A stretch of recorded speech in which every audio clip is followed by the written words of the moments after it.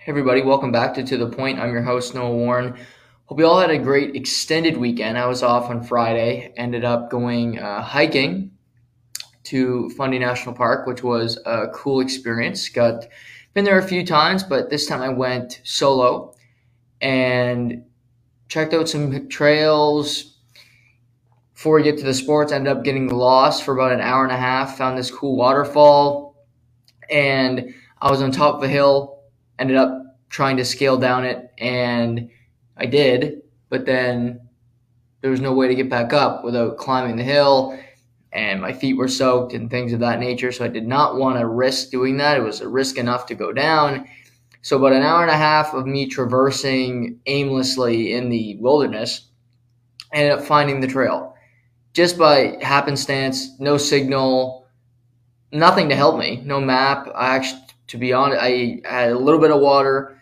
So it could have been a survivalist type situation for yours truly.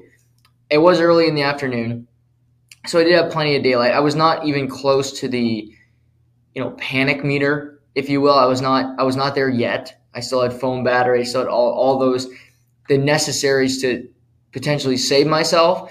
But it was interesting. I think it kind of taught me to just relax, not panic. I knew I was going to find my way. It's just the way it works. I think for most people, you'll find your way. Obviously, you hear those horror stories about a bear being around or something of that nature. But it worked out for me. It did work out for me. I found the trail, ended up getting back to my truck, and I'm still here to tell the story today. Actually, in the middle of the woods, it was a 20-kilometer hike. I did not see one animal. I did not see a squirrel. I did not see a chipmunk, toad, anything. Not one animal on my travels through. Just thought I might see a couple moose by the water, which I was near. Nothing. So no animals, which I guess is a good thing, but I love animals. I would like to see some animals. I'm an animal lover for sure. But that was my day on Saturday. Hope you guys all had a great Friday. Hope you guys all had a great weekend. We're back for a full leg this week. Tomorrow, Seamus will be on per usual. On Tuesdays, Casey Ward will join his normal time slot for Friday for Big Money Fridays as we preview NFL Week 9 and look ahead to the college football weekend. So a big week here on the podcast. A lot to dive into. And today, going over the NFL from over the weekend. Got some opinions. I got some theories and just overall takes in their seasons, although it's extremely difficult to do that this year. It's basically just a week-to-week basis because making declarative statements is a loser's race right now. Because if you make a declarative statement, you're wrong. And I don't really like being wrong, but I look at the games and I try to figure out where this is going to go. We're halfway through the season. So where does this go? Today's the last day of October. Wow. Also today we'll talk about the World Series. First two games are in the books. Game 3 tonight in Philadelphia. So we'll talk about the first two games. And then there's this story about a team that plays in Canada in the National Hockey League that it's interesting, but not as interesting as people make it seem, but I will touch on it today. No breaking news from that team yet. I'll keep you in suspense with what team I'm talking about. Just here's a hint. It's not Montreal. It's not Winnipeg. It's not the Alberta team. It's not from BC. And it's not Ottawa. So if you can use deductive reasoning to find out which team I'm talking about, good on you. Although I'm not trying to hide it very well. But today I'm starting with the NFL, and I'm starting with a general thought. In life, I have found in my 24 years that often as humans, we hold on to our pride.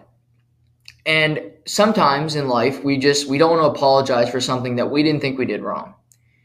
It can be with a loved one. It can be with a business partner.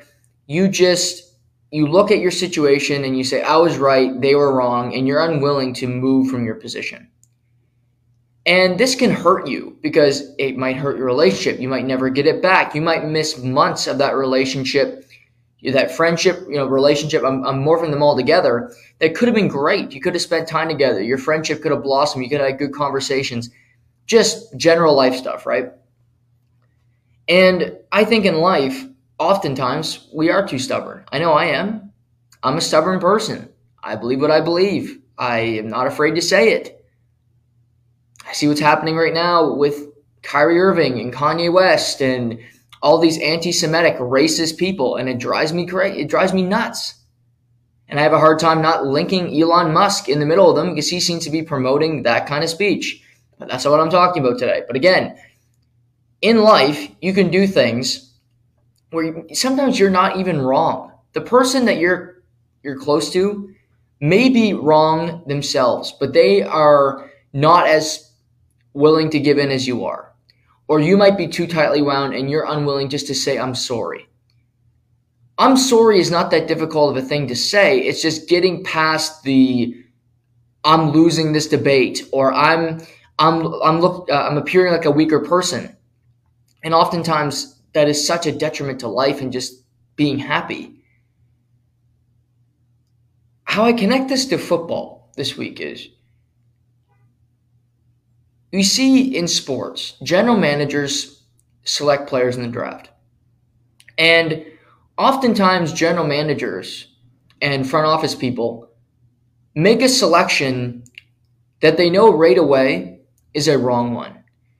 But because they took a player with a high draft pick, because they don't want to seem incompetent for drafting the wrong guy when there's a quarterback, when there's a skilled center that went behind them, you stick with that player just to show people that, you know what, I wasn't wrong. I can turn this guy into something. And at the end of the day, that player ends up being cut and you end up being fired. Now, in professional sports, this is my connection to not admitting you're wrong, to just biting your hand to spite your face, just taking the position that because I drafted this player, I have to stick with him. I will not pivot off this bad decision. But in life, it is my philosophy that when you make a mistake, you can admit that you made a mistake. This is something I've grown into. And in pro sports, we don't see it enough. How many players were given longer leashes than they should have just because they were taken with a high draft pick? Given extra years on a contract where the organization they knew damn well this isn't the right selection. This isn't the smart move. We should be doing something different right now. This ideology, this thought, it epitomizes the New York Jets. The New York Football Jets, the Jets, Jets, have one of the most talented rosters in all of football, and I am not being hyperbolic. Garrett Wilson, a stud wide receiver, a great pick with the 10th pick in the draft. Elijah Vera Tucker, an O-lineman who they took 17th overall in the draft, made a Pro Bowl in his rookie year, would have been a Pro Bowler this year if he didn't tear his ACL. How about Breece Hall, second-round running back? Looked pretty good before he tore his ACL, right? Pretty good selection, another good draft pick. Leonard Williams blossomed into something great. Quinnen Williams looks pretty good as well. The New York Jets have a team full of talent overall in the draft. Also, this pick that they made where they had the second pick in the draft 2 years ago, and they took a quarterback by the name of Zach Wilson out of BYU. And let's be honest here, folks. Zach Wilson was the wrong selection for the New York Jets. Zach Wilson is not going to be a great NFL quarterback. Zach Wilson is destined to be a backup or out of the league in the next 2 to 3 years. You know why? Because he doesn't know the position. Zach Wilson has arm talent. Zach Wilson has legs. Zach Wilson has the tangibles. He doesn't have the intangibles. He doesn't have the brain to figure out football. He doesn't have the Tom Brady, the Peyton Manning, the greats gene where they didn't have his physical gifts, but they knew the game better. They were smarter. They made good decisions. Zach Wilson is a bad pick. It happens. The New York Jets have been drafting bad quarterbacks for seemingly 30 years. Mark Sanchez was the hero quarterback for the New York Jets. Everybody remembers Joe Namath. That was in the 80s. That was a long damn time ago that Joe Namath was leading the Jets to their only Super Bowl championship. Since then, it's been a plethora of crap at the position. Wrong, wrong, wrong. But the difference now for the Jets is they have a competent general manager who I just pointed out has drafted many, many great players. Has hired a good head coach, in my opinion. The New York Jets have just a sense of calm. There's no panic. It's not like the old days with the Jets where you knew it was going to come coming down like a goddamn Jenga puzzle. But in this instance, the New York Jets could do two things. One is absolutely critical. The second is just a thought from me that they probably won't do, but I think they should. The first thought, the New York Jets are 5-3. The New York Jets still have to play the Bills twice. They still have to play the Dolphins with Tua, and they have another game against the New England Patriots. The New York Jets are not going to be a playoff team this year. Breece Hall, Vera Tuck injuries, also Zach Wilson's play.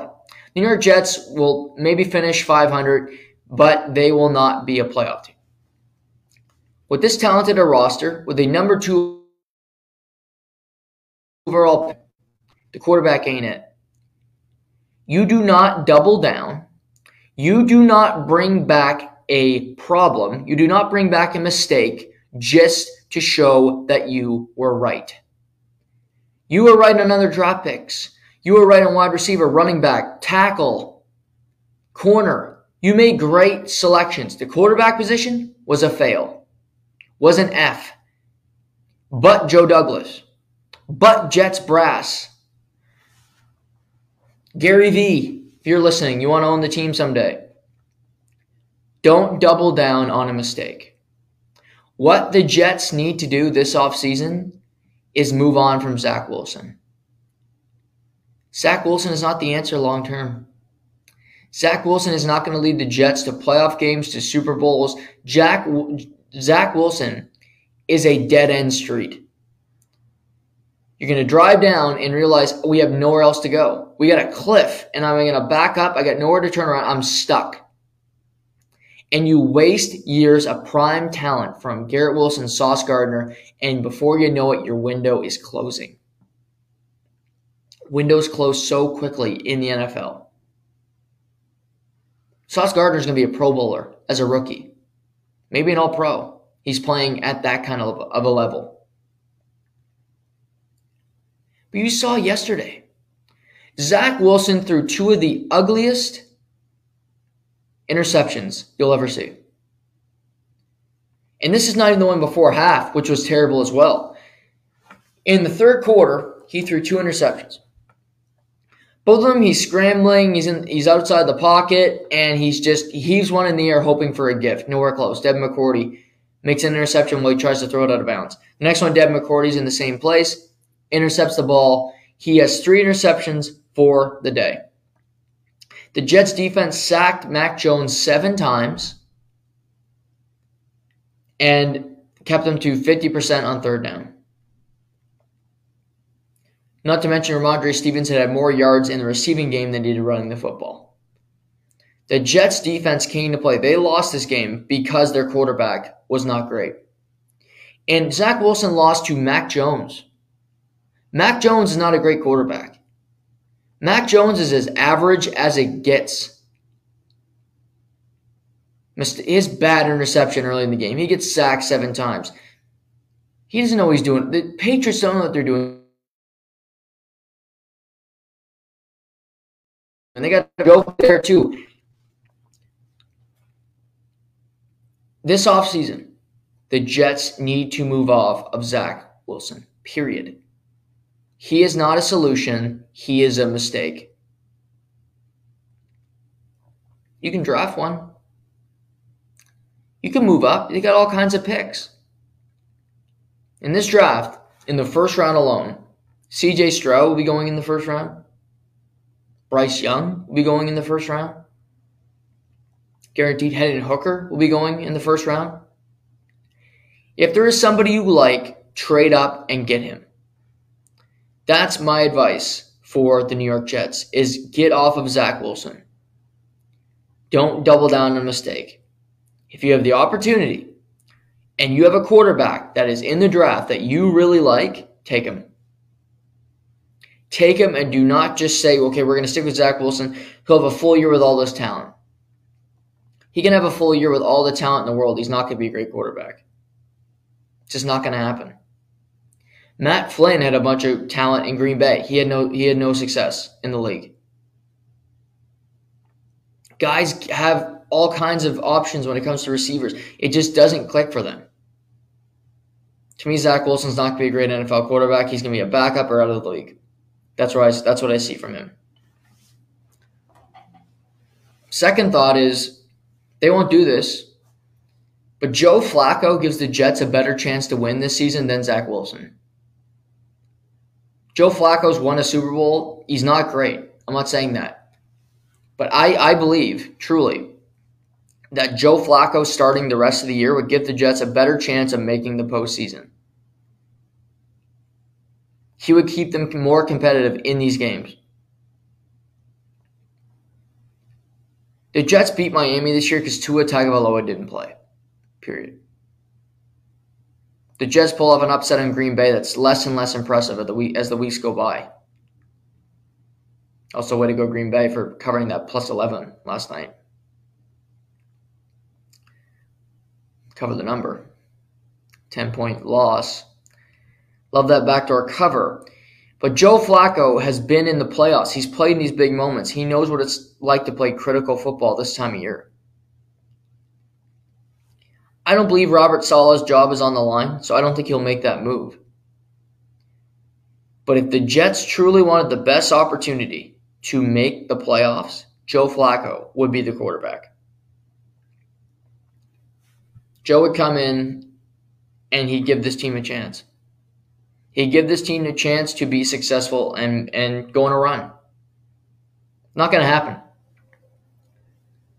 It's not going to happen. But it's honestly a shame that it doesn't, because you're giving a bunch of guys in there that you're giving them false hope with Zach Wilson, where I think they know. We're not going anywhere. We're not better than Miami. We're not better than Buffalo, clearly. And with Zach Wilson at quarterback, we're not better than New England. And New England's not a good team. New England is not a good team. Yesterday, offensively, they were just inept. But they were better than the Jets.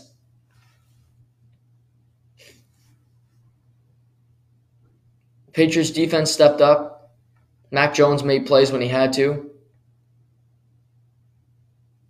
And, Bill Belichick goes into sole possession of second most wins in NFL history, passing George Halas. Now just chasing Don Shula. But, that's not a Patriots win that you just write home about. That's a Patriots win that you look at and say, okay, we won the game on the road. You'll take that every day of the week. But you saw at the end of the game, Mac Jones was not happy. He got sacked 7 times. He doesn't have a good receiving core. I think his playbook's really, really small, really simple, because they don't trust him to be a dynamic playmaker, to be a quarterback that can figure this shit out. New England is not for everybody. Maybe it's not for Mac Jones, because to me, he just seems like a guy that wants better structure, better coaching, and I get it. I don't think there's great coaching in New England right now. Bill Belichick is the greatest coach in the history of the league, no doubt about it. But there's also another truth, is that Bill Belichick coaches defense. Bill Belichick is defensive coordinator with his son. On offense, they got Joe Judge, who's a fired head coach who never should have been a head coach in New York. And then you have another fired head coach who shouldn't have been a head coach in Matt Patricia in Detroit.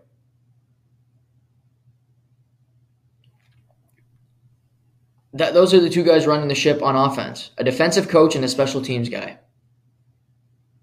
That sounds promising. That sounds like something that's going to be really dynamic, that's going to be really scary to opposing teams. Mac Jones with a couple of stooges beside him. That's what I've seen so far this year, is Mac Jones just hanging in there, trying to be productive with a couple of hands tied behind his back. He went through an injury. It's been a tough year for him. Patriots are 4-4.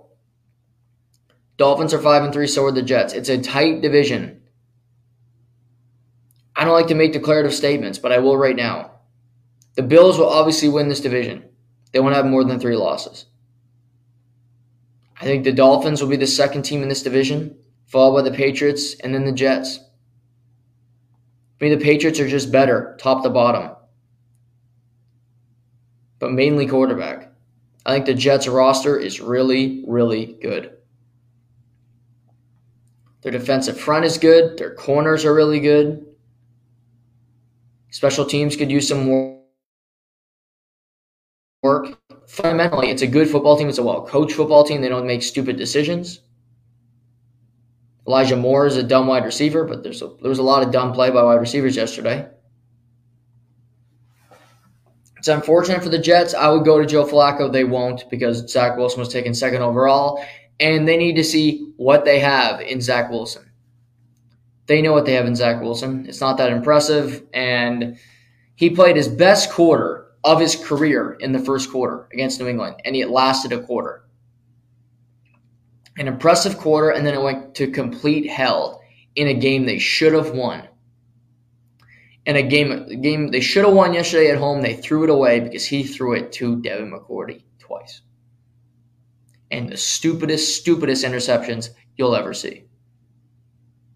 Congrats to the Patriots, but you're not that good of a team. You beat a bad quarterback, and you're 500. Good for you. I talked about Bills, Packers before, and Tampa Bay Buccaneers, Tom Brady on my mind. Tom Brady and Aaron Rodgers are both 3-5. Tom Brady has lost back-to-back games at home for the first time ever. Incredible. Both players look lethargic. Both players look like they're not having fun playing football. Tom Brady Thursday night was like a petulant child. He was like a whiny little baby in the back of a car that was too hot. He needed some air. He was in that hot Tampa heat, and he needed a breather. He needed to get some air on him, and he bitched and complained the entire night. He makes Sidney Crosby look just normal temperament. Just no whining whatsoever. Tom Brady is taking it to another level of the superstar whiner. Aaron Rodgers doesn't complain as much as he used to. He just says crazy shit in the media, and then you got to dissect it for a week, and then you got to think, well, did this Blue of Earth, that's the name of his girlfriend, tell him to say this, or I don't know. But both of these guys are 3-5 and playing pretty horrible. The Green Bay Packers played a game last night where the Buffalo Bills in the second half played as bad as you're going to play. Josh Allen had 2 interceptions. They couldn't score in the red area. They made stupid decision after stupid decision. And quite honestly, they mailed that half in. I don't know if they took the Packers to cover, if that was their game last night, but the Bills didn't play in the second half. They laid an egg, they didn't compete, and the Packers scored a late touchdown to make it 27-17, which made the win by 10 points when the line was either 11 or 10.5. I took the game, and I know because Green Bay covered. But the Buffalo Bills played a crap second half against the Packers. Crap. Josh Allen was crap. The defense was crap. Nothing positive about that second half from Buffalo. You played half the game, you played like shit. And the Packers still had no chance of winning that game. None. I was watching a couple different things. I never felt the Packers were going to win that game. I got through it and said, okay, yep, Packers, I could have turned it off at halftime. I didn't, but I could have because there was no suspense. You know Aaron Rodgers is not going to come back in that team. Romeo Doubs was dropping passes. Christian Watson got hurt in the first quarter. Go figure, he's always hurt. Sammy Watkins is back, but who cares? They finally start running the turnover on fourth down early in the second quarter. There was nothing. The best thing I can say about Green Bay is they started to run the football with both A.J. Dillon and Aaron Jones. That's the key to them winning this year. It's not the receiving game. It's not Allen Lazard who didn't play last night. It's not Romeo Doubs. It's not Christian Watson getting back healthy. It's about running, just establishing the run that can open up play action so that hopefully Aaron Rodgers can hit Romeo Doubs down the field on deep routes. That's how I look at it. This guy's Tanyan dropped a big pass last night. Rodgers was pissed. They don't have game breakers. They don't have game breakers that Aaron Rodgers is going to trust to give the ball to. Not to mention, that Packers defense was pathetic last night. The Buffalo Bills ran it down their throats, and the Buffalo Bills are not a good running team. Could have been James Cook, could have been Devin Singletary, could have been Josh Allen. They did whatever the hell they wanted against the Green Bay Packers. Their middle of that defense did not want to tackle. Their linebackers just let whatever happen. And what did happen was that guys in the secondary had to make tackles. Rasul Douglas had to step up and make tackles. Jair Alexander. Linebackers and that front were non-existent. But I mentioned Brady being petulant, and it shows how these teams are losing it. How about Quay Walker? Lays a big hit on Josh Allen. It was a questionable hit. I think it could have been a flag. He ends up on the ground. A Bills personnel person, might have been a coach, tries to help him up.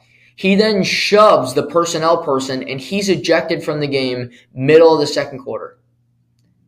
Just stupid. Stupid plays that you know can't benefit you. The guy's trying to help you up, you shove him. Why? Why? Because you don't want to play in this team anymore? Because you're quitting? Because the Buffalo Bills are embarrassing you? You don't want to be in the court? You want to be on the field with your team? Matt LaFleur gave him a word as he was leaving the field, and I would handle it this way. He would not be playing next week. He would be a healthy scratch. I tell him today. Don't worry about playing next week. You're a healthy scratch for this team. Because that was just a selfish decision. It was still a game at that point. It was still a game, and your defense is getting your ass kicked. How about you do something about it instead of getting ejected from the game, shoving a Buffalo Bills personnel person? I still believe that Tampa Bay is in a good position to make the playoffs. That hasn't changed. They're 3-5, but the Panthers are 2-6. Get to that in a second. Saints are now 3-5. Big win yesterday over the Vegas Raiders, who they shut out at home in just a puzzling game. And the Atlanta Falcons, after 8 weeks, lead this division at 4-4. The Arthur Smith, Marcus Mariota-led team lead the NFC South at 4-4 after 8 weeks. Who saw that coming? The Packers, on the other hand, are 3-5, tied with the Chicago Bears, and the Minnesota Vikings are 6-1. Minnesota Vikings continue to win football games. They were in a dogfight with the Arizona Cardinals yesterday, but they win close games. I don't find the Vikings all that impressive, but they find ways to close out games. Kirk Cousins will rush in a touchdown. He'll find Justin Jefferson. He'll do it. They find a way. They forced turnovers. They intercepted Kyler Murray 3 times yesterday. Minnesota did enough to win the game coming off a bye. That's all that matters for them. They're 6-1. They're in a great position to go win this division easily this year and guarantee yourself a spot in the playoffs.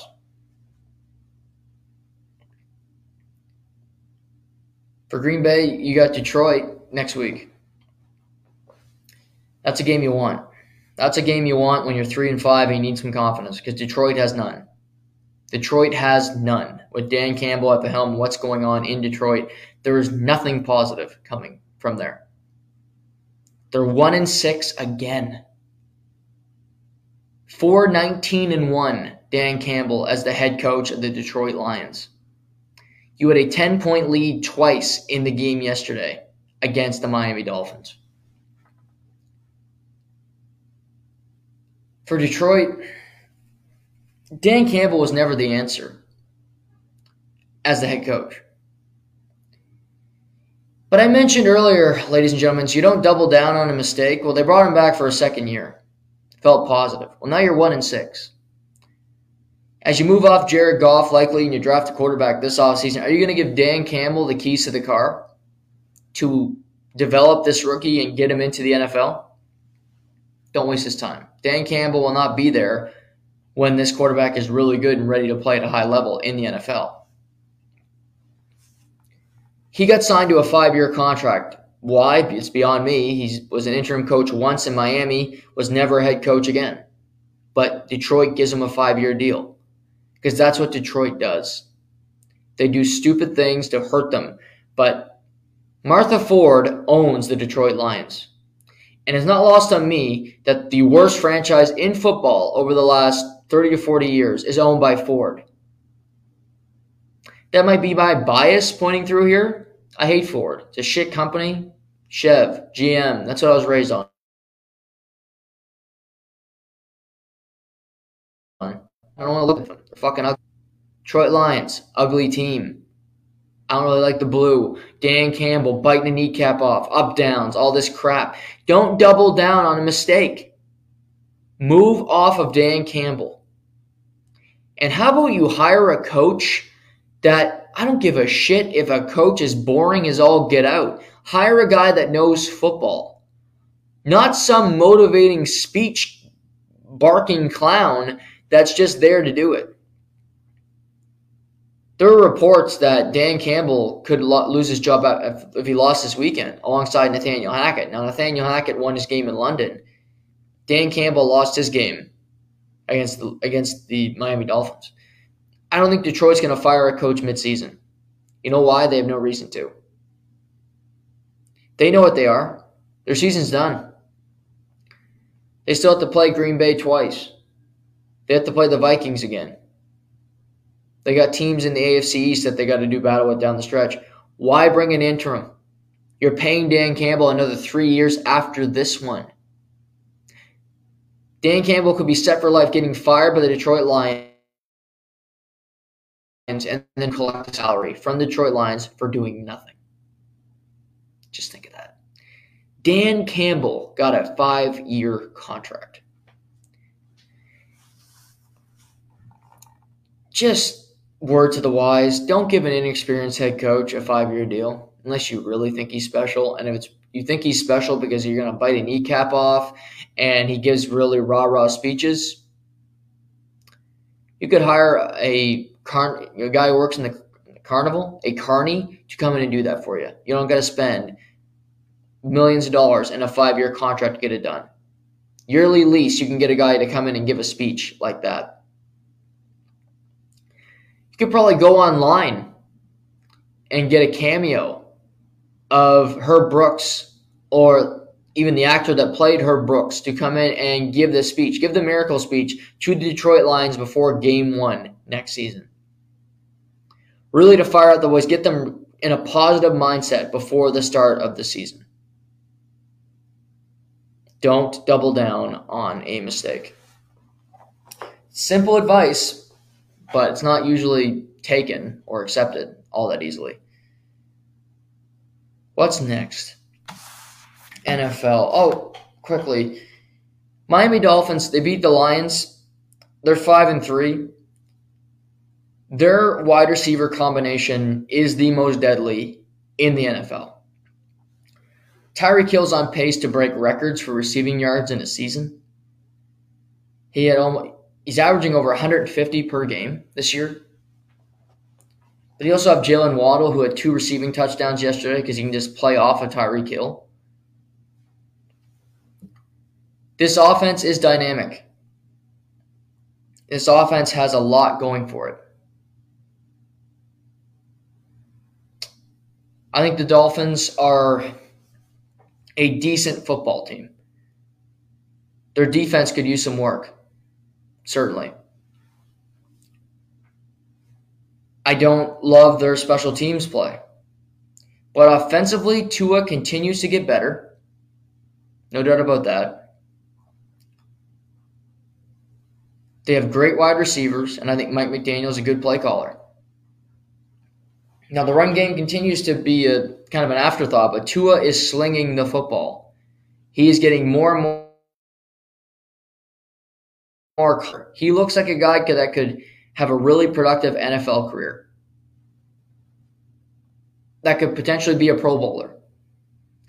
He came back from this head injury. He didn't play great last week against Pittsburgh. And yes, it's against Detroit. It's a bad football team. It's got one of the worst defenses in the NFL. But you still have to put up the yards. You still have to do it. And for the Dolphins, making the playoffs this year would be a massive step for them. Getting a wild card position would be massive for the Miami Dolphins. The Bills are going to win that division. But can you make the playoffs in the AFC? If you look at it, you got Bills winning that division. Chiefs, I'm saying, going to win that division. Titans are going to win the AFC South. AFC North, I believe, will go to Baltimore. So then you have Cincinnati. To me, he's going to make the playoffs. I believe that Miami will sneak in there. I think they could be the 6th seed in the AFC. And then the 7th spot, it's who knows. I mean, you have the Chargers who believe they're good, but they continue to struggle. The Colts are likely not going to turn it around.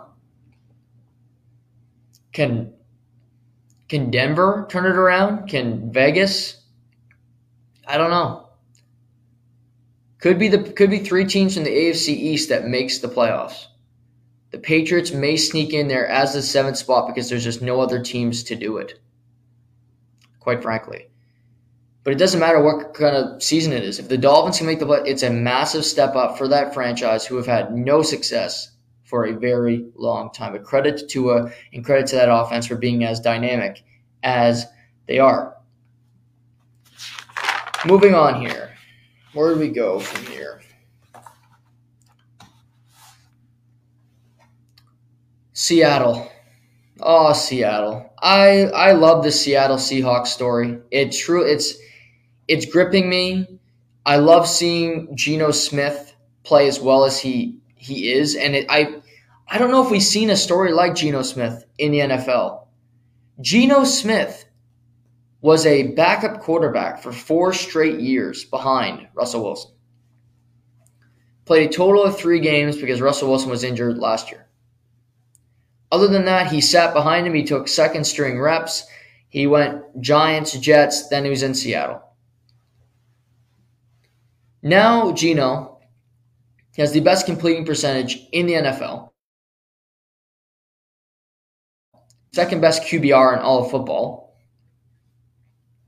And he's leading the Seattle Seahawks to a 5-3 record. Not to mention the Seattle Seahawks have the best record in the NFC West. The Seahawks have beaten the 6-2 Giants. The Seahawks have beaten the Cardinals. The Seahawks have beaten the Broncos. Kyler Murray, first overall pick. Russell Wilson, a future Hall of Famer. Daniel Jones, 6th overall pick at quarterback. A 6-2 team. Seattle are beating good teams. Simple as that. The Giants are riding high. So much confidence. And what happened yesterday? Oh, yeah. The Seahawks came in and beat them. They won a game where the Giants had no business being in it, but Tyler Lockett seemed to want to keep them in the game. Tyler Lockett fumble leads to New York Giants touchdown, which was right before the half. Tyler Lockett kept them in it. Then Tyler Lockett dropped a touchdown right in the back of the end zone, right in the breadbasket. He drops that. What I love about Geno Smith, to me, when you see somebody make a mistake as a starting quarterback, you don't appreciate that struggle. You don't know what it's going through because you've been a starter your whole life. Geno Smith threw a beautiful pass to Tyler Lockett, and Tyler Lockett dropped it. He was wide open. It was an easy 6, but Geno Smith went to the sideline. They had a chat together, and they went on to the next series. What happened the next series? Who did Geno Smith throw the ball to in the back of the end zone? Tyler Lockett because he trusts him. But my bigger point here is Geno Smith knows what it's like to not get an opportunity, or knows what it's like in a sense, because you're not the starter. You're not good enough to get on the field, so you're just holding a clipboard. You're listening to the plays, and you're standing there as the first-string quarterback gets to play in the game. Tyler Lockett fumbled. He dropped a touchdown.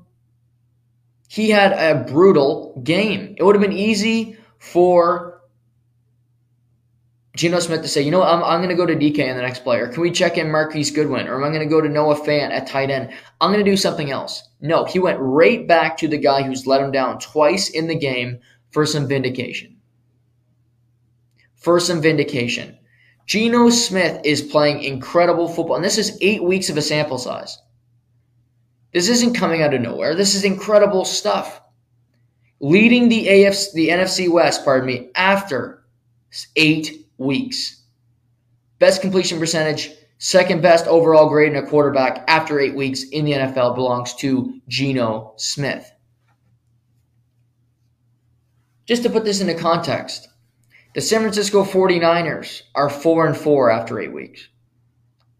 The Niners dusted the Rams yesterday, which we'll touch on, but to me, the 49ers were my pick to get to the Super Bowl. I certainly did not have the Seattle Seahawks even being in playoff contention, let alone already having 5 wins.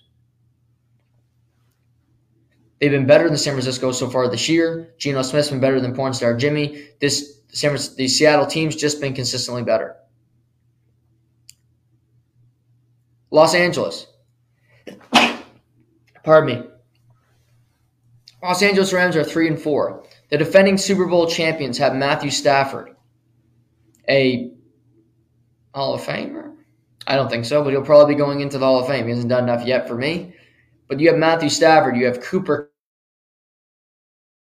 Kupp, and the Seattle Seahawks led by Pete Carroll, who was left for dead by Russell Wilson, doesn't know what he's doing.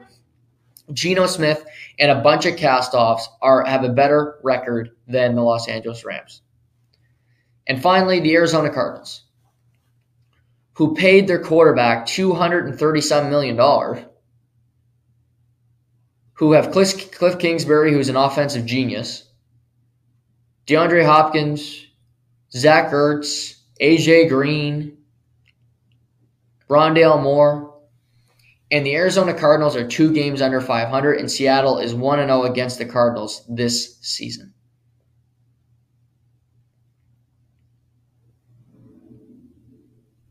Seattle has everything you'd want because they have a Pete Carroll team. You have Geno Smith who can make the throws. We also got Kenneth Walker Jr. III who can break off a run for 70 yards if you make a mistake, which he will. You lose Rashad Penny, you keep Kenneth Walker. He's still got a really good running back. You also got Travis Homer who gets carries. You also got DJ Dallas. You got a deep running back room. You got Lockett, you got Metcalf, you got Marquise Goodwin, you got Cody Parkinson, Noah Fant. You have good weapons. But they also are blossoming a defense.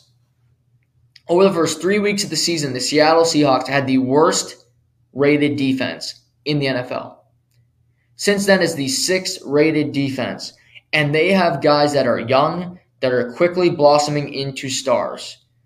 Tariq Woolen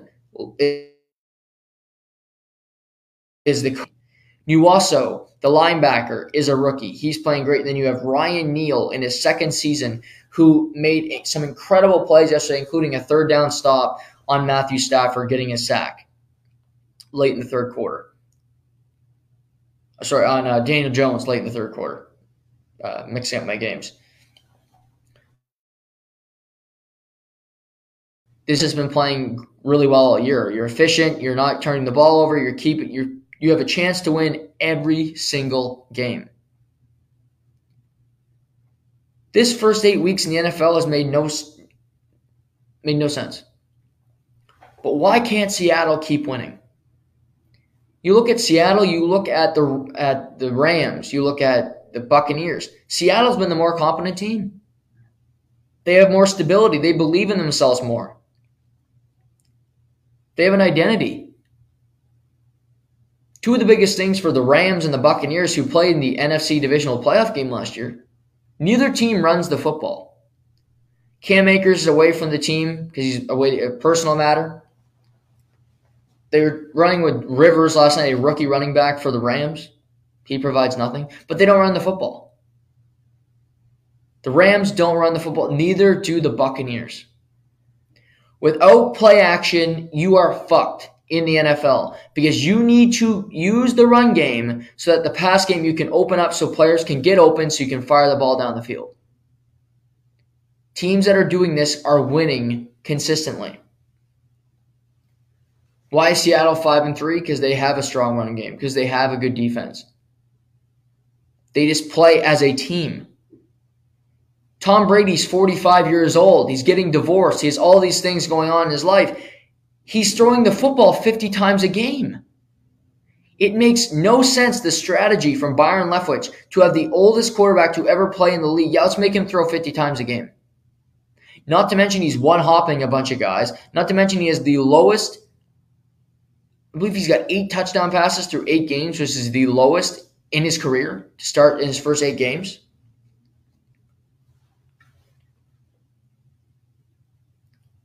You don't have an identity, and this other team that is less talented, has a less talented quarterback, is efficient, they have an identity, and they know who they are. Sometimes that identity, sometimes that culture, that being can be more successful than your star power.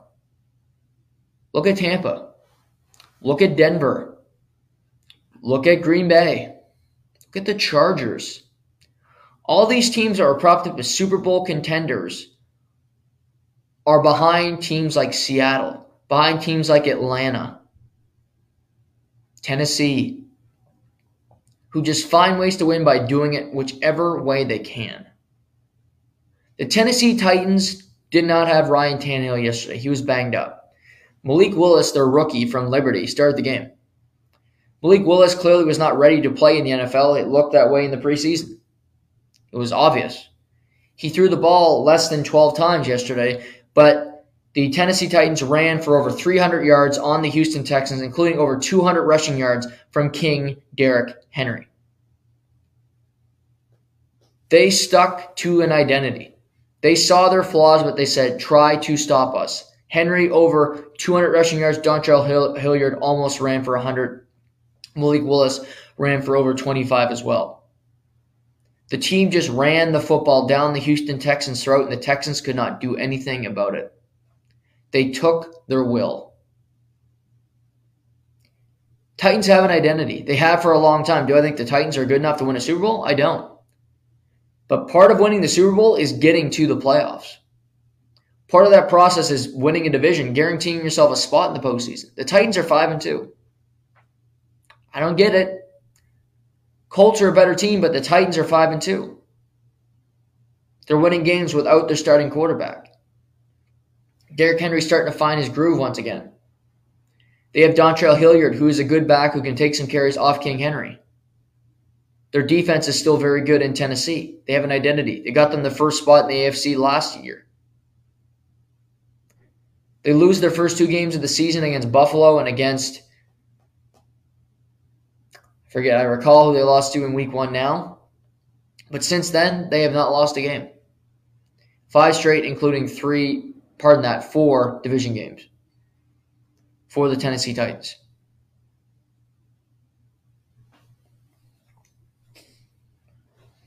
They have an identity. They win consistently every year. People don't get it, including me, but they win. I watched the Rams yesterday. I mentioned they don't run the football. Their defense was also not good enough. Their defense gave up big play after big play. 2 things can be true. Christian McCaffrey had an excellent game yesterday for the San Francisco 49ers. But at the same time, how can Christian McCaffrey have a 30-yard pass down the field wide the hell open for a touchdown? That's a breakdown. That's not knowing what's going on the field. How about him breaking off a run, going in for a touchdown? Him getting a receiving touchdown. The Rams pass rush not getting any pressure on Jimmy G. He went 21 for 25, 235, and 2 scores and didn't turn the ball over. The Rams had a great first half where I said, this offense looks like it can do something. It looks productive. They're using Allen Robinson more. It's not so predictable. But we get to the second half. And I look at it and say, when it came down to it in the second half, San Francisco owns the Rams. They're not afraid to play them anywhere. They think they can beat them. But also, San Francisco was without Deebo Samuel yesterday. Their most explosive offensive player, a game breaker if there ever was one. And San Francisco still has game breakers, where I don't think the Rams, they might have one, but it's a limited game breaker. Brandon Ayuk was Deebo Samuel yesterday because Deebo wasn't there. He was used in the same role. He was used in jet sweeps. He ran the football a few times. They caught him running slants over the middle, and he's so damn fast, he's hard to bring down. How about Christian McCaffrey? CMC is absolutely a game breaker. He changes this offense and creates different opportunities for guys on the field. San Fran has all kinds of game breakers, guys that can just change a game by utilizing their skill to create a big play. The Rams, Allen Robinson is not a game breaker. Tyler Higbee is not a game breaker. And Cooper Kupp is still one of the best wide receivers in the NFL, no doubt about it. But Cooper Kupp is a possession receiver. Cooper Kupp's a guy that catches the ball and he gets you a key first down. He fights for extra yardage. He's not a guy that's going to catch a ball and go for 80 yards often. That's not his game. That's not what he's bred to be, and that's not his fault. Van Jefferson has not proven to be a game breaker in the NFL. He has a case of the drops. Deshaun Jackson is not coming through the door.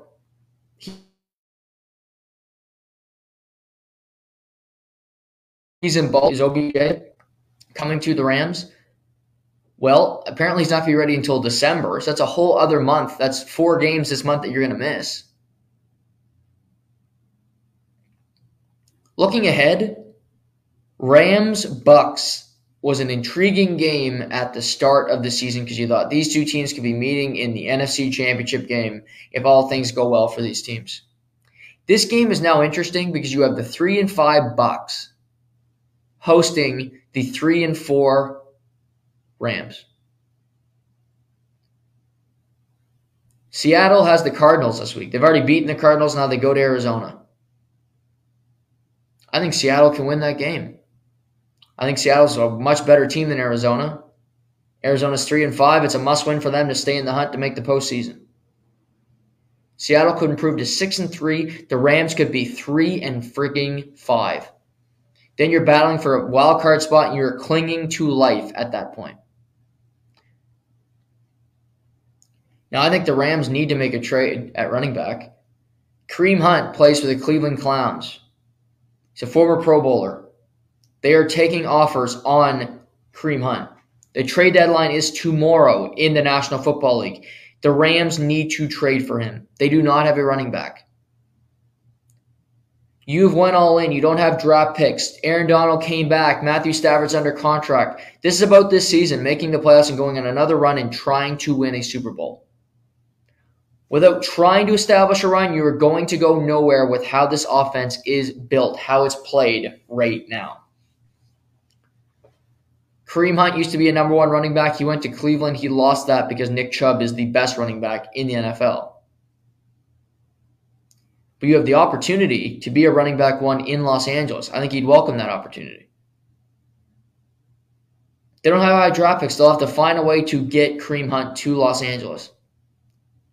But next year doesn't matter. It's about right now for the Rams. You sold the farm to win a Super Bowl last year. Why not try to win a second one with all the same pieces in play?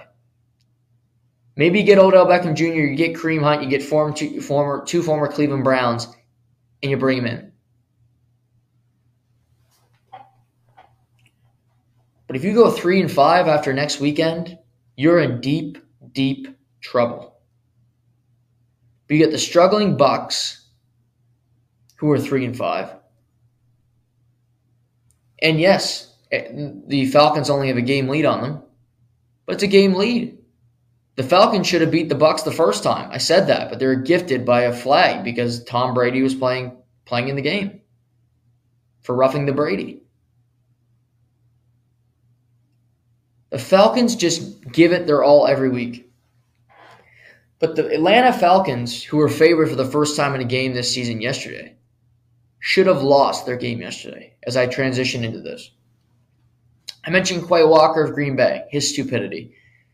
Then there's DJ Moore, and just stupidity galore. So I'm watching a bunch of games yesterday, and I get down to Falcons-Panthers, close game. Falcons go down the field, score a touchdown. Tyler Algier gets a rushing touchdown. Falcons are up by 6 points late in the game.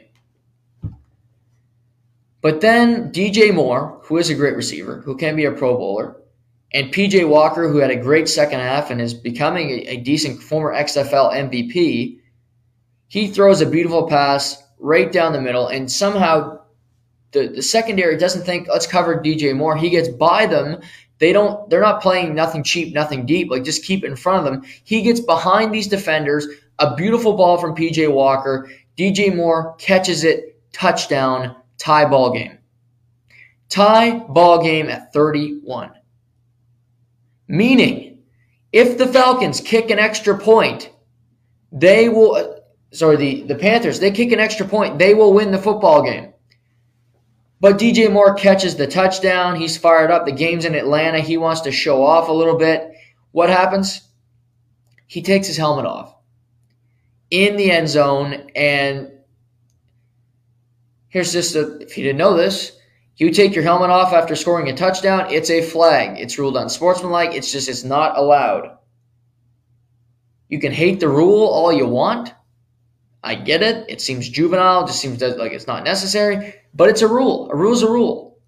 I don't like the speed. I don't like the speed going through Minto all the way to get to the Salmon River Road. But guess what? It's the speed limit.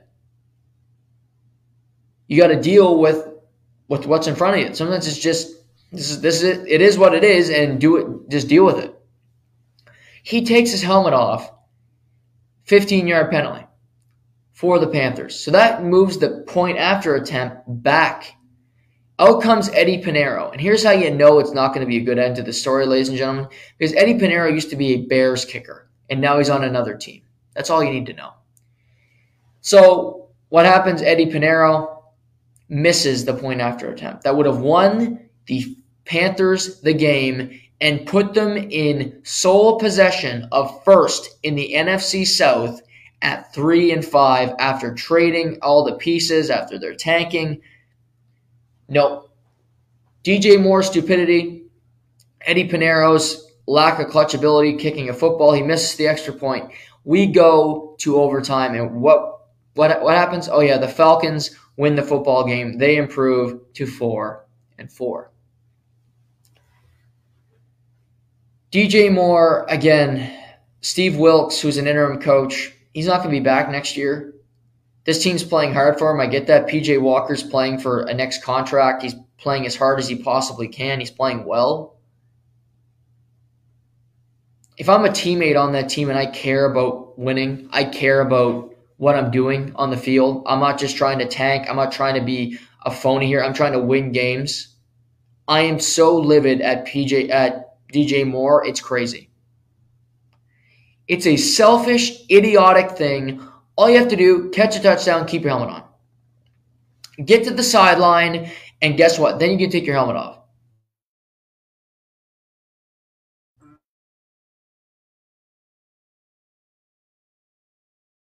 See, it's just stupidity at its finest for DJ Moore. You had it. You had the win. You had the extra point. You were going to be first in the NFC South. Now you're 2-6, and you're likely fucked.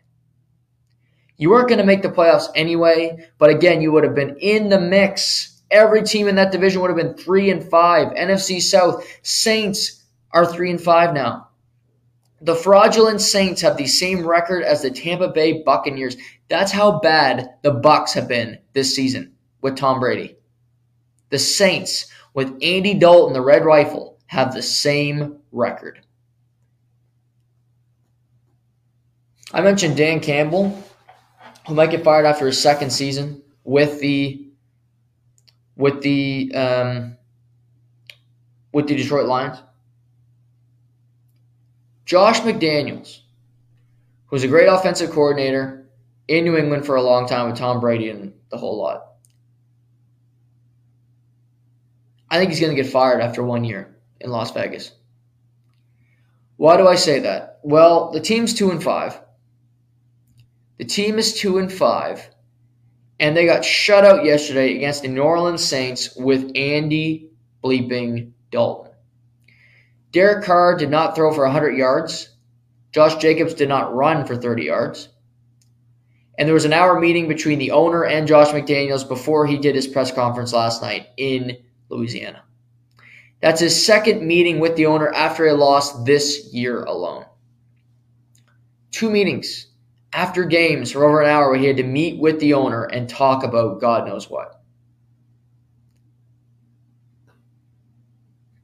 It doesn't, again, he wasn't a good coach in Denver. They gave him an extra year. He was fired 4 games into that next season. If you have an inkling that this coach is not going to work out and that you need to do something different, do it. Don't bring him back next year if you think it's going to be a failure. If you even consider that it's not going to go well, do something different. Raiders are in a tough spot. I thought they could turn it around because they had an easier schedule. They had the Saints, who are wounded, who had no receivers, and you lost by 24 points. Now the Saints are 3-5. But the Raiders got Chandler Jones under contract. They got Max Crosby under contract. They have Devontae Adams under contract. They obviously have Derek Carr under contract.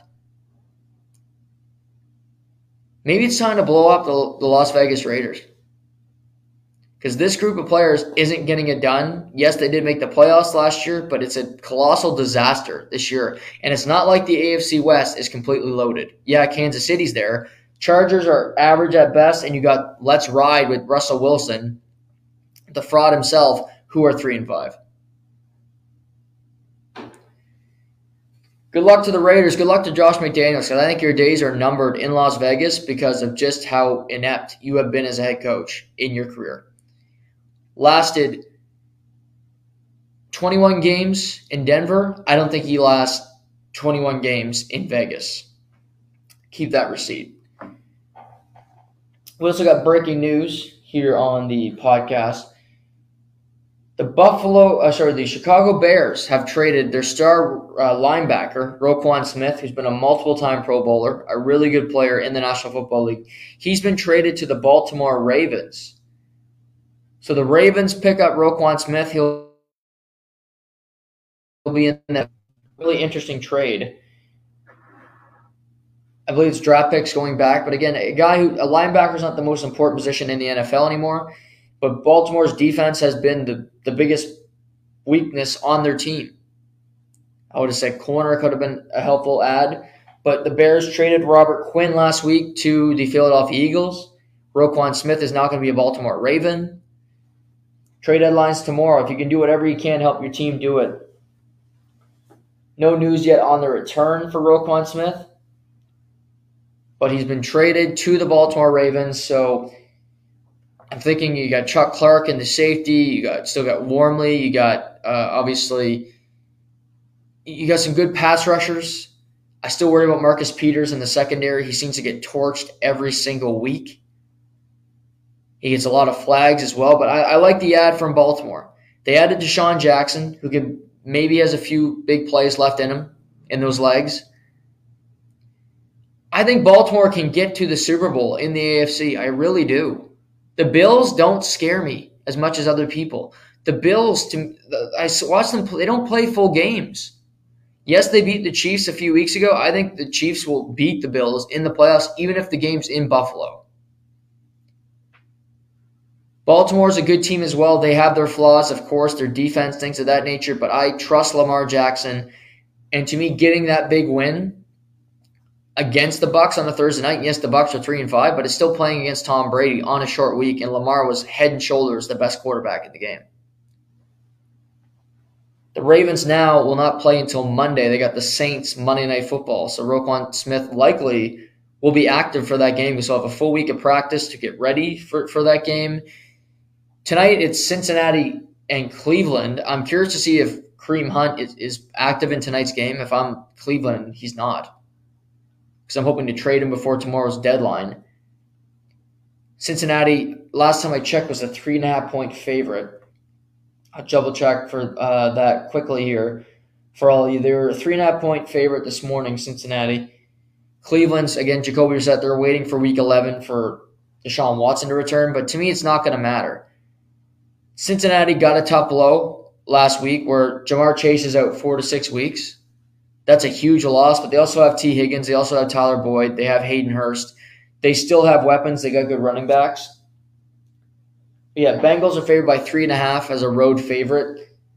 It is a division game, but I just don't think that the Cleveland Browns are a very good football team.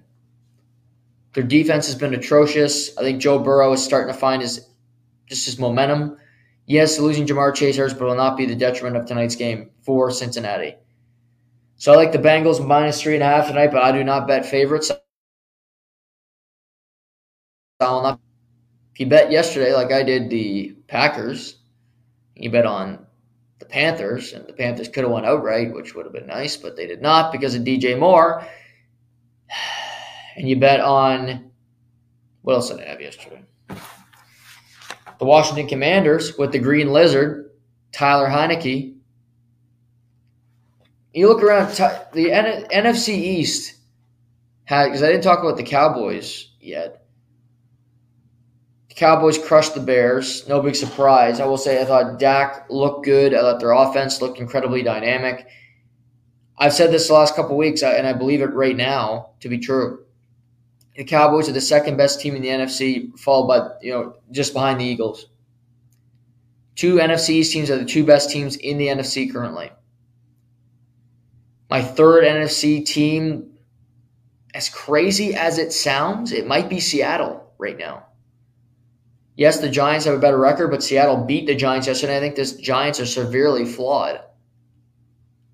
Although I did look up the Giants' schedule this morning. If they go to 6-2, they have Houston after a bye, and then they got the Lions. So their 2 games after a bye are really favorable. I think they win both of those games. They're 8-2. You are 8-2 after 10 games. You are making the playoffs. You are absolutely making the playoffs. So I expect the Giants to make the postseason in the NFC. I expect the Cowboys and I expect the Eagles all to make the playoffs in the NFC. Eagles are 7-0. They crushed Pittsburgh yesterday. A.J. Brown had 3 receiving touchdowns. Jalen Hurts threw 4 touchdowns. They're 7-0. They keep just chugging along. Now they have the Texans on Thursday night. That should be an entertaining game. Texans versus Eagles. The hapless Texans against the undefeated Eagles on a Thursday night. I'm sure Al Michaels is just so excited to be able to get to that game and start calling it.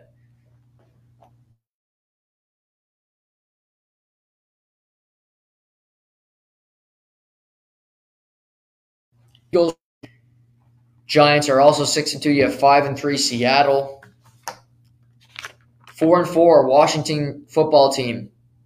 Taylor Heineke, 2-0 as a starter this season.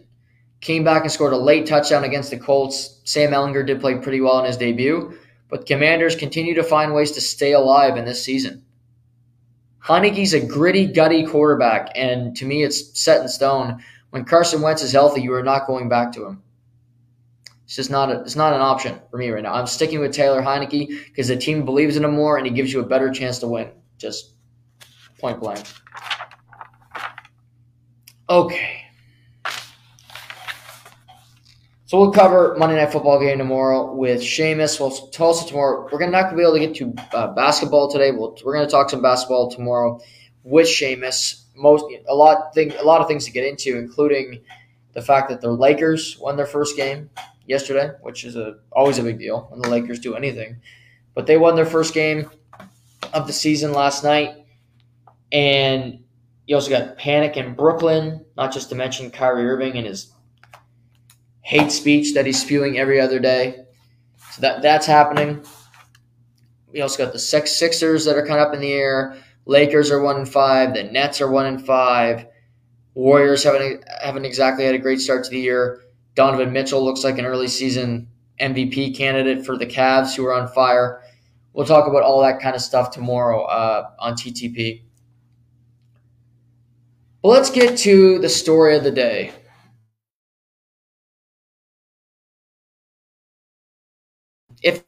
I teased at the beginning, I'm not going to talk about the Ottawa Senators, not Montreal. I won't go through the diatribe again. Let's get to it. The Toronto Maple Leafs have lost 4 straight games. And Leafs Nation is panicking. Leafs Nation is on fire. They want to burn it to the ground, and they want everybody fired. I was surrounded by Leaf fans today. I get texts from Leaf fans saying, we lose to Anaheim, we lose to San Jose, let's fire the coach, let's get rid of Dubas, let's do all this. And now we sit and we're 9 games into a season. 9 games into the season, and let me just update people on where we are. Currently, in the Atlantic Division, the Florida Panthers have 11 points. They lead the division. Way down with 10 points. Yeah, that's how big a discrepancy there is. You got Toronto, 10. Buffalo, 10. Detroit, 10. Tampa, 10. Montreal, 10. Everybody else, 10 points. Everybody else's bot is just completely together. Everybody is basically tied for first, to quote Dwight Schrute. The Toronto Maple Leafs, seeing them have a poor start to a year is not surprising. We're talking about a young team that isn't that young, but they still act like they're really young, that don't exactly have a whole lot of backbone, that have a leadership core of John Tavares, who says nothing, and Austin Matthews, who I think is a little more focused on his hair and is getting a new arm sleeve than playing good hockey. The Toronto Maple Leafs are not going to be in trouble in the regular season. If your argument is where we're going, I'm not with you on that argument, because Sheldon Keefe could remain head coach the remainder of the regular season. You're going to make the playoffs. If you don't, I'll buy a beer. But you're going to, because you have too talented of a team. Austin Matthews will start playing, and you'll find a way. What I find incredibly interesting is Sheldon Keefe is the whipping boy. Sheldon Keefe is the one that gets the flames thrown at him. But there's a clear person that is at fault for this, and that person is Kyle Dubas. Kyle Dubas is the architect of the Toronto Maple Leafs. And I'm not saying you would fire Kyle Dubas because of 9 games. I'm saying Kyle Dubas is going to be at fault because I'll make an early prediction here. The Toronto Maple Leafs are not going to win a Stanley Cup. I don't think they'll win more than 1 round. If they do, which they have a hard time doing. The Toronto Maple Leafs have a team full of skill with not a lot of heart and not a lot of grit. They are full of Nick Robertsons and Dennis Malgins and puck-moving defensemen who can't move the puck. Justin Hall, Kral, Giordano. A team full of skilled, soft players that when the going gets tough, fold like a cheap tent. What I don't like, and what is a fireable offense to me, is coming back with the same team from the year prior where you did not win. But the narrative was, we got respect in the handshake line. Tampa, we really felt like we were in that series. We felt a different vibe than the past years. Good for you. Meaning you're still a loser, but you felt like the winners gave you a little extra shake, gave you a little extra bump to say, you know what, you guys did good this year. Maybe next year we'll get to overtime of a Game 7. It wasn't a thing to celebrate. It was a loser comment by Sheldon Keefe, and it's a loser argument by Kyle Dubas because he's clearly accepted it. They brought back the same team with no real changes. The only changes being, let's bring in Matt Murray, who played in Sault Ste. Marie, who has less mental fortitude, less mental toughness than Frederik Andersen, who's quit the last 2 years. Matt Murray's been injured. He's got injured. He can't start games. He's got this problem. He got that problem. All I know is he can't play. Every time you need him to play, he's not available. So the one solution that you can ponder is let's bring in a goaltender that is about as reliable as, I don't even know the fucking analogy on the fly. Here it goes. Matt Murray is about as reliable a goaltender as I am at being in a fucking Olympic gymnast. I have no balance. I have no coordination. I can't do it. I can't go past a goddamn balance beam. He is asked to be your number one goaltender. Sheldon Keefe is taking the brunt of this heat, and I get it. You're the coach. But also, you got to look and say, okay, you made me a shit meal. Well, what ingredients was I given? How was I supposed to make a really nice meal when you gave me just crap lettuce? You gave me crap ingredients, and you asked me just to make something delicious. That's not going to happen. You look at the situation. Justin Holl is playing 20 minutes a night on the second pair because there's no other option. An option right now. Did you watch that game Saturday night? See how easy he got stripped of the puck by Kevin Fiala? It's like taking candy from a baby. It was that easy for Kevin Fiala to do that. Justin Holl is not a great player. That's a given. But there's also, what doesn't get talked about enough, is coaches putting players in bad situations. Or management putting a coach in a bad situation. How about going into the season, we are good as long as Jake Muzzin stays healthy. Again, a stupid proposition that makes no sense because Jake Muzzin is hurt every bleeping year. Our solution is we got to keep this guy who's got multiple concussion history, who's got neck problems, who's an 8 bandage. We got to keep him healthy. Because if he gets hurt, we're up shit creek without a paddle. Which is what they are. They don't have any solutions. They're going to play Philip Kral, who is not an NHL player, who people are clamoring for on Twitter to get more minutes. He put 2 pizzas up the middle last night, tape to fucking tape. Watch the game. If you really want Philip Kral to get more minutes, you'll lose to Anaheim again. I promise you that. Philly will cave your fucking head in. Roster construction is the issue here. Not the coach. Not the coach. Because Kyle Dubas' philosophy of skill, no checking, no mental fortitude.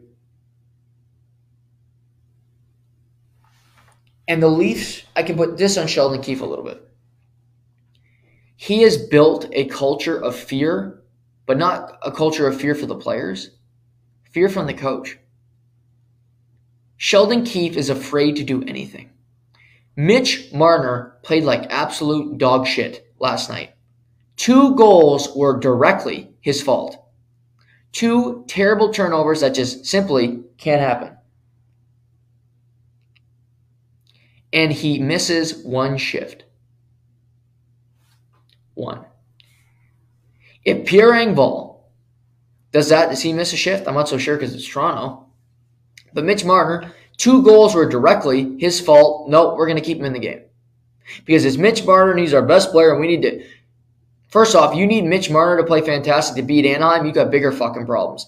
But he should have sat... Dave Poulin was 100% right on TSN last night after the game, saying he shouldn't have played another shift the whole game. Dave Poulin, bang on.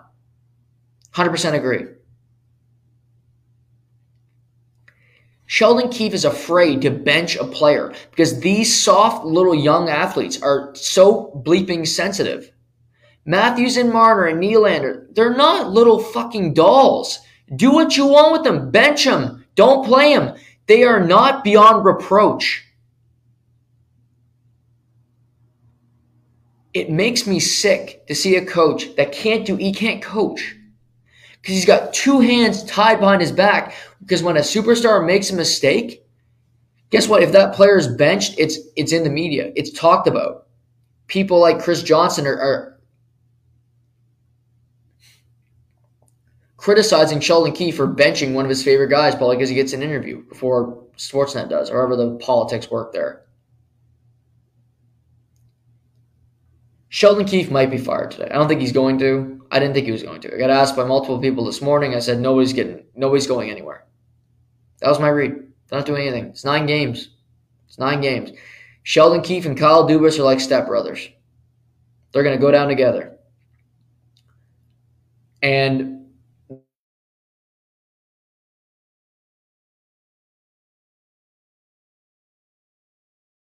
this and watching. It's not a movie I ever want to see again. It's a shit production. Love DiCaprio. Matthew's a great player. Love Jodie Foster. Mitch Marner, good guy. Bill Nylander. Like him. But that doesn't mean the product is interesting. That doesn't mean I want to keep rewatching this same movie. I hate Titanic. I don't enjoy watching the Leafs. They're not a fun team to watch for me. I have to. Pulling teeth. This team will only get to its full potential by reversing course. By not doubling down, not tripling down Kyle Dubas' number of years on mistakes, but building a new roster. Maybe Mitch Marner has to be traded. That might sound crazy. Good players get traded. Good players get traded. Seth Jones was traded. Seth Jones is a pretty good player. Is he not? Patrick Kane might get traded this year. Good players on term do get moved. It's rare, but when you don't have any trust in goaltending, when your defensive depth stinks, you have to do things. You have to make a decision. Sheldon Keefe should not be taking the jabs right now. Kyle Dubas is the most at fault for this team being hapless, for being weak, for having a bunch of star players that play like babies. Another thing, Mitch Marner should have got benched last night, 100%. But Austin Matthews has been crap so far this year. Crap. And why aren't we hearing about it? When Connor McDavid goes through a slump, you hear about it. You hear about it because, McDavid's not playing well. He's frustrated. He's slamming his stick. Austin Matthews is bitching. He's taking minor penalties, which he never does because he doesn't play with any kind of fervor. He's not playing. There's more than just scoring goals in a game, and he's he's not back-checking whatsoever. His heart isn't in it. He's not giving his all. Not even close. Coming back for the back end, my God. And Jacob Chychrun's hurt all the time. That's always the solution. We can trade for Jacob Chychrun. Okay. That's your solution? Try it. Trade for another injured player. I mean, Toronto will likely do it. I mean, they love trading for injured players that get injured again and again. History tells us things. History kind of informs us on what happened and what's happened with these people. History could tell us that, you know what? Jonathan Toews, pretty good hockey player. Get him healthy, get him on the ice, put up with some good players. Maybe he can find it again. He's got 5 goals already this year. He looks pretty good. Nearly a point per game. Jacob Chychrun's had 4 to 5 injuries already in his NHL career. 9 times out of 10, history tells you that player's going to get injured again. Like a Jake Muzzin. Like a lot of guys around the league. You're going to trade the farm for Jacob Chychrun? Guess what, Leafs Nation? If that's your solution, the Arizona Coyotes might play in a university barn. But they still got competent people running the show there in their hockey department. And guess what? They see you struggling. They know how bad your defense core is. They're not just going to give that player away for Nick Robertson and Calle Jarnkrok. Nick Robertson's trade chips right now are limited. Since he got that great first game, what's he done? Dennis Malgin scored a goal last night. They're the same player. Same player. Perimeter guys that don't make any... He doesn't get to the middle of the ice. Hangs out to the outside. Does he look like an NHLer to you? Well, maybe he does because he's surrounded by crap. This Leafs team, I don't see them firing anybody. I don't see any major changes. You know what the major change will be? When everybody's clamoring for something. Here's an early prediction. They'll practice tomorrow. Likely by the time we go live tomorrow, I'll know this information. Justin Hall is going to be a healthy scratch on Wednesday night. That's going to be the big news. Don't fear, Justin Hall, who you all hate, is a healthy scratch because Timothy Liljegren is back. We can put Riley and Brody together, and then we can put Liljegren with Giordano on the third pair, and who the fuck knows is going to play with Sandy? Maybe Philip Kral, the Mr. Pizza, right up the middle, will play with him. The big news out of Toronto, don't expect much. The big thing I can predict, Justin Hall is going to be a healthy scratch Wednesday night. If that makes Leaf fans happy, if that's going to change your season, if that's really what gets you, wakes you up in the morning, good for you. It's a dumb stance. You have a good team, but don't look at the coach. Don't look at Justin Hall. This is about roster construction and your general manager failing to build a deep, a stable, and a balanced team. Point and the period. Let's move off this topic before I vomit. I mentioned how close everybody is in the East. In the the Metropolitan, New Jersey leads the Metropolitan Division with 12 points. You have Philly with 11, Carolina with 11, Isles 10, Washington 10.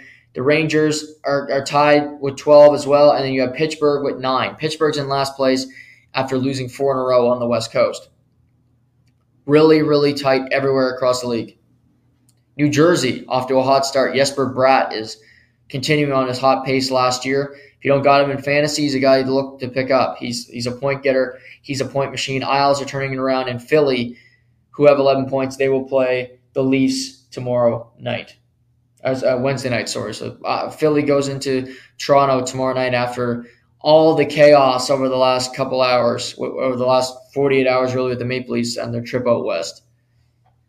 John Tortorella against the Leafs and his structured defense. That should be fun for Matthews and co.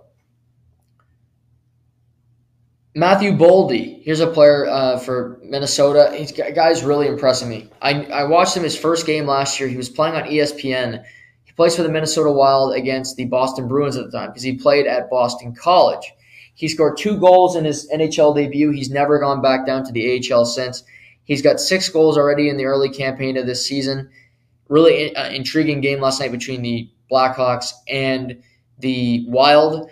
The Wild ended up pulling it out with a late gimmick win, but didn't watch that. But the rest of the game was incredibly entertaining. Andreas Athanasiou scored a highlight reel goal for the Blackhawks. Matthew Boldy tallied 2 for Minnesota, and a big win for Minnesota despite Chicago coming out, starting the season with a relatively good record. And there's also this. I wanted to point this out because I brought this up the last couple weeks on the show. There was a story written this weekend about Shane Wright. It wasn't TSN, wasn't Sportsnet. It was a lesser-known hockey. It was to the Daily Face-Off or something like that. It's a hockey brand.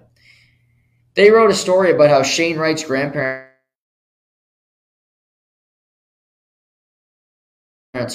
they played 3 games in 4 nights. Shane Wright was a healthy scratch in all 3 of the games. His grandparents did not get to see him play, which is a tough pill to swallow. I will say that right from Jump Street here.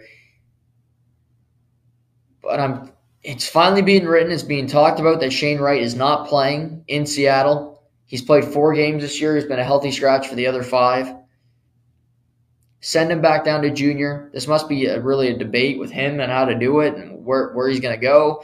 If they want to see if Kingston will trade his rights so he can be in a contender to win the Memorial Cup, play on the World Junior team. It's not helping his development sitting in the press box. He'll get better playing in junior. There's no shame in this. I have nothing against Shane Wright. I just find it really interesting that you don't hear anything about it. Credit to, I believe, Daily Faceoff for writing the story, although I was on it about 2 weeks before you. So you're late to the party, but listen to the point, and you don't got to read Daily Faceoff because your boy's been chatting about this for a minute or two. Finally, World Series. We got a split. I thought we'd have a split after the first two games. I did not think they'd go the way they did. I mean, 5-0 Astros lead on Friday night. I'm watching the game. All of a sudden, the Phillies roar back with JT Realmuto with 3 top of the 11th for the Phillies. Massive hit for him. Massive game. David Robertson gets the save. Kyle Tucker's 2-home run game was ruined. Game 2, Framber Valdez continues to be a fantastic postseason pitcher. Goes 6 in the third, 1 earned run. And you just great pitching effort. Zach Wheeler was not as great for the Phillies. After the first two games, my key here is Jose Altuve is the X factor for the Houston Astros. Why? He went 2 for 3 with a walk on Saturday night. He scored twice, but you get him on base, it creates more of a challenge for the pitcher with Yordan Alvarez coming up and Kyle Tucker coming up and Jeremy Pena. These are the biggest bats they have. He creates an opportunity to score more runs, and he's just a guy that usually provides great at-bats. He can take walks. So I think Jose Altuve is the most crucial player in this series if the Houston Astros are going to win. Bullpens have been solid for both teams. In the first game, it was a struggling start for Noah. Then Verlander was rough as well. Valdez was great. Zach Wheeler was not so great. Tonight you have Noah Syndergaard taking the mound for the Phillies. He was traded at the trade deadline from the Angels. He gets a World Series start, which is crazy to think about, against Lance McCullers Jr., who is just another really, really solid postseason pitcher for the Astros. So an interesting pitching matchup tonight. It's a 9:03 first pitch.